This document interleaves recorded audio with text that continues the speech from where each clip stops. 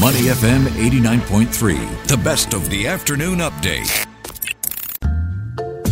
What's trending on Money FM 89.3? Welcome to What's Trending. I'm Hong Bin Jung. And it's another Singapore FinTech Festival special. Corporate and investment banks are gradually adopting generative AI, which promises earnings growth, improvements to decision-making, and better risk management. But that said, the use of AI also comes with new risks, concerns, and costs that banks will have to manage. Despite the challenges, though, the financial and banking sector are in a prime position to leverage AI to achieve a competitive advantage, provide attractive products, and strengthen their customer base. So to find out more about the impact of generative AI on the financial and banking industry, I'm pleased to be joined with me now here at the Singapore FinTech Festival, Thomas Domke, who is the CEO of GitHub. Hi, Thomas. Welcome to the show. Hi, thank you so much for having me. Thank you for joining me today. So, Thomas, AI has taken the center stage. Yeah. How have generative AI impacted the financial and banking sector so far this year? I mean, how are corporate and investment banks tackling generative AI at the moment? Yeah, if you look at banks, they're all software companies. They all have software developers that have been writing code, many of them as far back as the 1960s in an old language called COBOL running on mainframes. And as they're looking at their software development processes right now, they're seeing opportunity with generative AI, making that process easier, letting developers build more code and handle more code in the same amount of time. At GitHub, we built a product called GitHub Copilot, the first Copilot that was out there. It's in market already over a year. And we are seeing that in those files where developers are using Copilot, almost half of the code is written by the generative AI product. So that's amazing, right? Yeah, it is. And we'll dive into Copilot a lot more later in the discussion. But Thomas, the acceptance of AI has picked up this year with many business leaders questioning how they can incorporate generative AI into their businesses to make their companies more productive. So how has the pickup of generative AI been so far? It's been amazing. I actually think software developers are the first part of the workforce that have truly embraced generative AI, both in their own processes, by using Copilot within their process, building software, writing code, analyzing code, debugging it, but also in using generative AI to build their own products, right? It's kind of like two sides. I use it in my own process and I use it for building cool new products. It's a great thing. So how is GitHub, which, is now 15 years old, congratulations, how is GitHub playing a role in our tech ecosystem, and how does AI fit into all of this? GitHub was founded 15 years ago on, Git. It's a technology to have all the history of your source code available. Version control is the industry term. And so for the last 15 years, many both open source projects have stored their source code on GitHub and have collaborated around the world on these open source projects.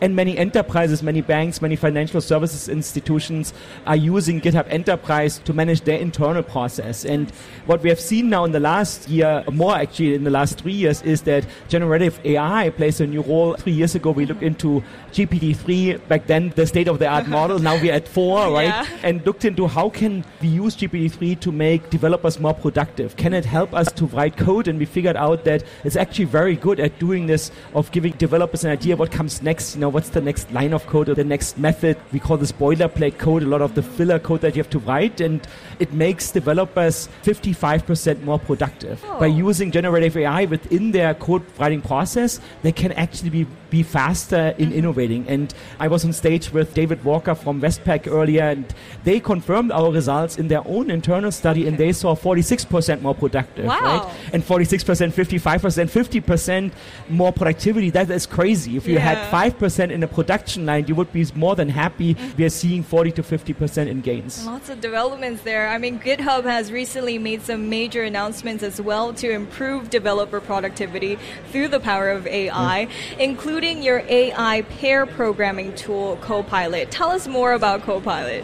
Yeah, so I already mentioned that we started 3 years ago looking into the model, and we thought, okay, so what can we do to compensate for the downside of the model? Hallucinations has been something that's in the tech media.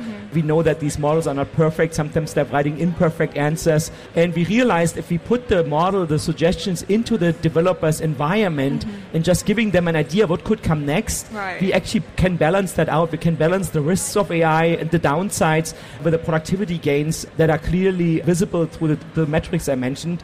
And so by building Copilot into the developer's editor, meeting the developers where they are, we enable them to gain those productivity statistics. And at the same time, we know from talking to the developers from survey data that they're incredibly more happy, more fulfilled by using it. I see. I mean, it seems like GitHub has seen substantial uptake among customers on Wall Street as well. Yeah. What are they seeking in its use of Copilot? Yeah, in our last earnings call, Microsoft's last earnings call, we announced that more than 37,000 organizations have signed up for Copilot Business and more than 1 million paid users on Copilot right now. And so when you look at the banks, they're really excited about these productivity gains, but they're also excited about managing all the old code, the legacy code, the COBOL code that sits in their organizations, by being able to highlight code and say, tell me what that code is doing. And you can actually not only do that in English, you can also do it in German, Brazilian Portuguese, and in Bahasa, and almost any language that has enough, data on the internet for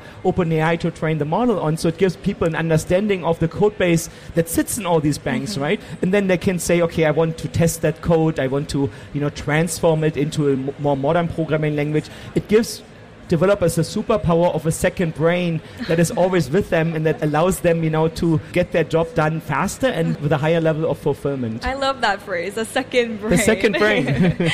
Well, in the long run, how will Copilot help to revolutionize the banking industry? I mean, what can consumers expect? I think, the one thing that we easily forget is that obviously the banks are already using AI. When somebody is putting fraud on your credit card, you might get an email saying they detected a charge that's not valid, and they found that out through a machine learning algorithm that knows a little bit about you and where you live and what you typically buy, and they know that at 3 a.m. you're typically sleeping and not buying coffee makers, right? So banks are already leveraging AI, machine learning, probability machines, if you will, to predict is that a proper charge or not. With generative AI and Copilot, they're making the developers more productive, and we think this will come into every part of the developer lifecycle and ultimately into every part of the professional lifecycle that you have little AI features, little Copilots available to as a banker, as an analyst, as a software engineer, to get more work done in the same amount of time, and ultimately now handling all the amounts of data that is ever increasing every single day, right? Like if you think the software development discipline, my developers write way more code every day than they're deleting code. So as we go through 15 years of GitHub, and many banks go through the 50th or even 100th anniversary, they're sitting on millions, if not billions, of lines of code. So we need assistance, we need Copilots to deal with all that amount of data and information. I see. If you're just joining us now, we're currently speaking to Thomas Domke, who is the CEO of GitHub, about the impact of generative AI on the financial and banking sector. So Thomas, while there are many opportunities opening up due to AI, as you've mentioned, risks still remain. What are the risks and how can we manage AI's risk even amid massive growth? Yeah, I would divide that into 3 areas. One is the risk of the model, harming humans. And at Microsoft, we have something called responsible AI principles and a responsible AI program. So where every time a new version of the model is trained, we're testing that model. It's very similar to testing software, making sure the quality is good. The model is outputting only text that is ethical, that complies with Singaporean or any law of any country. And making sure, the use of AI is within the framework of our society. The second one is regulation, and that is a risk because today we don't have clear AI regulations. Many countries are getting on that path. I spoke earlier today about the European AI Act. The Biden administration just had an executive order on that topic. So we need to push forward on that regulation. Our governments need to hear diverse opinions, not only from the tech industry, but from many other stakeholders, and then hopefully come up with regulation that allow us to minimize the risks and leverage the biggest opportunity possible. And one big challenge there is that, we live in many countries and many banks have employees in different countries here in the ASEAN region. Now imagine Singapore has one kind of regulation and Indonesia has another one and Australia has one, and then developers in one country have more benefits from AI than in another country. So we need some kind of of harmonization of AI and of AI regulation. And then lastly, and I call that the productivity polarity, which is there's the companies that are really embracing AI, they're jumping ship, they're getting the productivity gains, and then there are those that are waiting. And I think those that are waiting, those countries, governments, and also companies that are not embracing AI right now, they're going to be left behind. They're going to have not these productivity gains and ultimately not survive in the age of Copilot. Right, I see. So what work still needs to be done then? How can organizations, find the right balance that allows them to reap the benefits of AI while also protecting against its inherent risks? Yeah, and obviously the governments need to come up with that regulation because it gives organizations or corporations a safe legal framework, and the organizations need to start thinking now about how they can invest into generative AI. How can they, roll out Copilot to their population of developers? Maybe they do a pilot first of the Copilot to see, what is the impact on their engineering culture. Think about the culture change that the organization needs to go through, not only to adopt Copilot, to really adopt generative AI practices, see how generative AI, large language models, can impact their business processes, their products. I can kind of imagine already a future where Gen Z doesn't want to go to a banking webpage anymore. They just go to Copilot and say, what's my balance? And wire $10 to Adrian and not deal with, all these emails and passwords and second factor authentication and then going through some user interface that somebody designed, within the brand language of the bank instead of just having, my chat assistant available to me. Same for booking flights, booking trips, right? We're living in a world of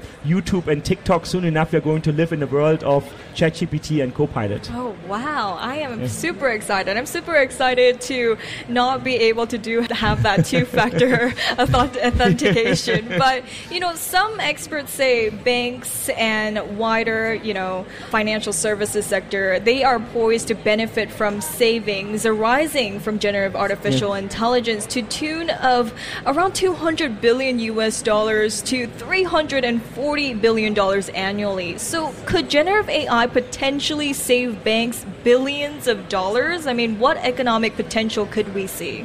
We actually did a study earlier this year where we looked at Copilot and the impact on just the developer space, the software development space.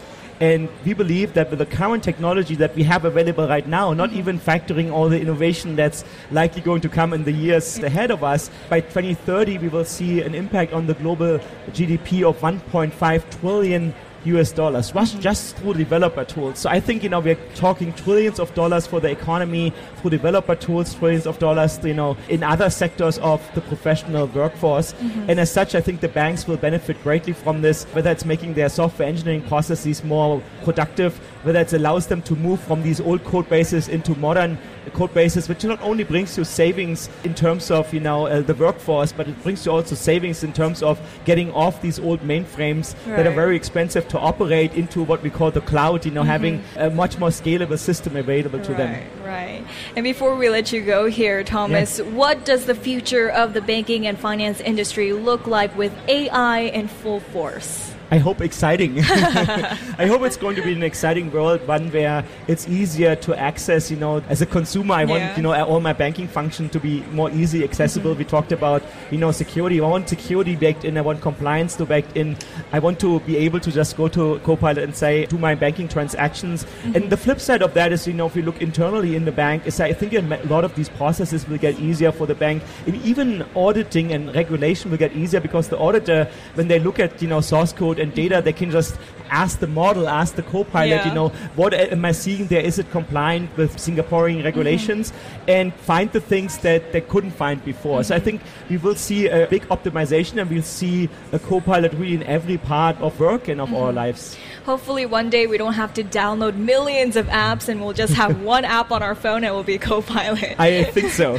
Well, thank you so much, Thomas, for joining me today. Thank you. This was really fun. We've been speaking to Thomas Domke, who is the CEO of GitHub, about the impact of generative AI on the financial and banking sector.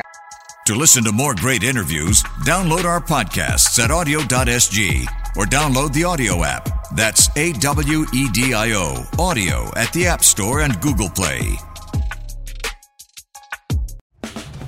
And that's a wrap for today's episode. But before I go, I've got something special to share with all of you. If you're into deep dives on thought-provoking topics and engaging conversations, do tune in to Chua Tian Tian's award-winning podcast, Under the Radar. It is a B2B segment focused on how a company assesses its business environment and how the firm finally performs financially. So please listen and follow our podcasts on the audio app. That's AWEDIO, Spotify and Apple Podcasts. I'm Min Li Fu and you're listening to Money FM 89.3.